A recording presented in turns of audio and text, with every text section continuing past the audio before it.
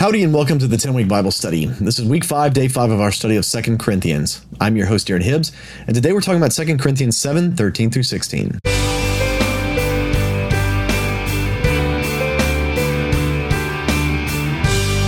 Well, welcome back to the 10-Week Bible Study. Again, I'm your host, Darren Hibbs. Would you join me as we pray before we start today? Lord, would you open our eyes and our ears to hear what your word has to say to us, God? Lord, we want to encounter you. We want to know you more, not just more about you, through your word today. Come and touch our hearts with the knowledge of you. In Jesus' name we pray. Amen. With that, let's jump into God's word. I'll be reading today from the NIV. This is 2 Corinthians 7, starting in verse 13. By all this, we are encouraged. In addition to our own encouragement, we were especially delighted to see how happy Titus was, because his spirit has been refreshed by all of you. Going back to yesterday, what he's encouraged by is that the people of Corinth have shown their devotion to Paul and his companions. And that devotion, like we talked about yesterday, is really the embodiment of this idea that they, meaning the non-Christians, those outside of the church, they will know that we are Christians by our love for one another, for other Christians. Right? And so that's what's encouraging Paul, is that there is this brotherly love that the Corinthians have for Paul and his companions. And he's saying on top of that, like, we're seeing how happy Titus is, because the way this has worked, right, is that Paul was in Asia. He's in what we would call modern day Turkey. He's crossed over into Macedonia, northeastern Greece, and he's coming looking for Titus especially. He's in a roundabout ways on his way to Corinth, but he decided to stop over in Macedonia first. He knew that Titus had been in Corinth and was coming back through the Greek states and was going to meet them somewhere in Asia. But I mean, like, they don't have the internet, they don't have texting, they don't know where each other are. And so Paul kind of starts coming over on the other side of the Aegean Sea to Macedonia, and then heading south toward Corinth to see if he can intercept Titus, which he does. And so he finds Titus, and Titus is overjoyed, right? He's delighted to see Titus, and he says, we were delighted because his spirit was refreshed by you Corinthians. Like, you have filled him with joy. And because you filled him with joy, it fills me with joy. Verse 14, I boasted to him about you, and you have not embarrassed me.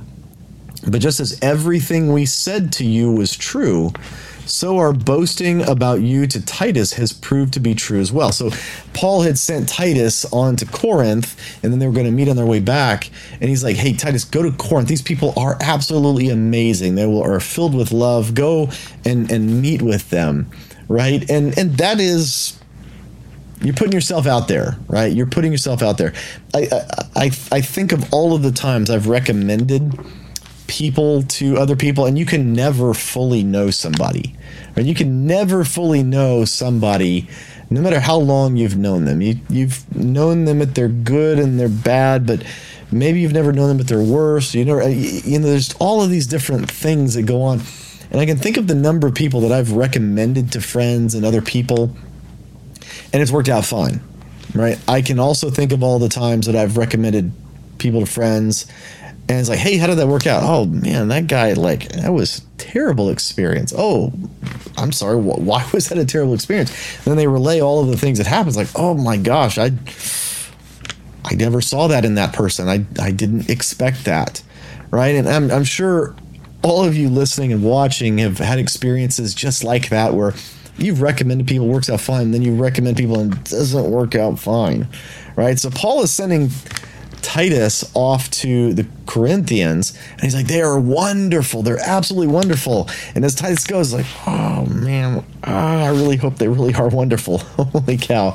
I really hope they treat him well, right? And so, Paul's confident with maybe a little bit of anxiety over this, because he's sending a real person, one of his real traveling companions, a real friend, off to some people that he's really hoping are going to come through in the way that he thinks that they will. And they do, and they're filled with love. They encourage Titus, and he says, exactly what I told him proved to be true, thank goodness. Verse 15, And his affection for you is all the greater when he remembers that you were all obedient, receiving him with fear and trembling.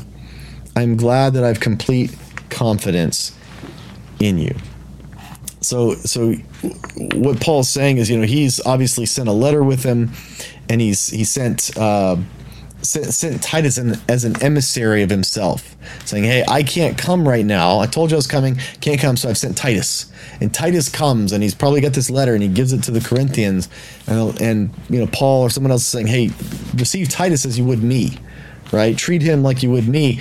And he says that they received me, Paul. Titus is telling Paul, they received me with fear and trembling, like they would have received you, like they were really took this seriously. And I want you to, Titus is telling Paul, I want you to know that's how they treated me, that, and fear and trembling, right? I think we need to understand probably a little bit about what they mean by this. And it's not, hey, they were just afraid of Paul because he's this tyrant or whatever. That they received him in fear and trembling, knowing that the power of the Lord had come into their midst. Right? When Paul, when he comes to Corinth, there's signs and wonders and miracles. And we read the book of Acts and we see some of the things that Paul did in all these places that he went. And the power of the Holy Spirit shows up in all these places. That's the story of the book of Acts. Is this? Some people call it the Acts of the Apostles. It's really the acts of the Holy Spirit in the early church. And so Paul's saying, I'm sending Titus as my emissary. And they're like, holy cow. Like, I wonder if he's going to come in the power of the Holy Spirit that Paul did. So that's what Titus is saying, is they're receiving him in fear and trembling, knowing that they may be about to experience another wave of what they've seen the Holy Spirit do in the past. And so that's this joy that Paul has in them and in Titus. And it all comes back to this phrase that I think should be much more common within the church, is that they will know we are Christians by our love. The way that we love other believers, the way that we love one another. When unbelievers, when non-Christians see that, I should say, oh, they must be Christians because of the way they're treating each other. I've never seen anybody treat other people like that. You don't see that kind of love and devotion, vulnerability, trust, confidence. You don't see that. You just don't see that. And you really don't. You really don't. Now, if you spent time in church, you see the negatives, right? You can maybe focus on the negatives, whereas, Sister Judy, she talked behind my back and this happened. And there's always those kinds of things, right? We're not getting away from our humanity just yet. But we shouldn't look at those things to the exclusion of what the Lord has done and changed in our hearts. And when we truly look at who we are as a people, there's a lot of warts. But the joy and the love, the brotherly love and affection that true believers have for one another, it outshines all of the negatives. It really does. It really does. Look at those that are lost and perishing in the world and compare the lives of the average lost person, the despair, the pain, the bitterness, all of those things. And look at the body of Christ, those that are truly seeking after Jesus. And they don't compare. They just don't compare. Sometimes in our modern media-driven world, we can be convinced to forget that and only focus on the negatives. But that tenderness, that brotherly love, it's something we need to remember. It's something we need to focus on. We need to pay attention to that because the Lord really is in the middle of all of that.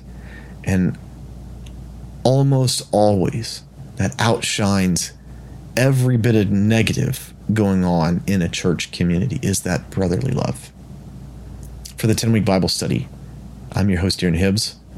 And I can't wait to see you next time. Hey, thanks for tuning into the 10-Week Bible Study Podcast. If you've enjoyed this podcast, would you consider leaving a review for it on your podcast app of choice? It really helps other people find out about this podcast, and my heart is for people to fall in love with God's Word. Thank you.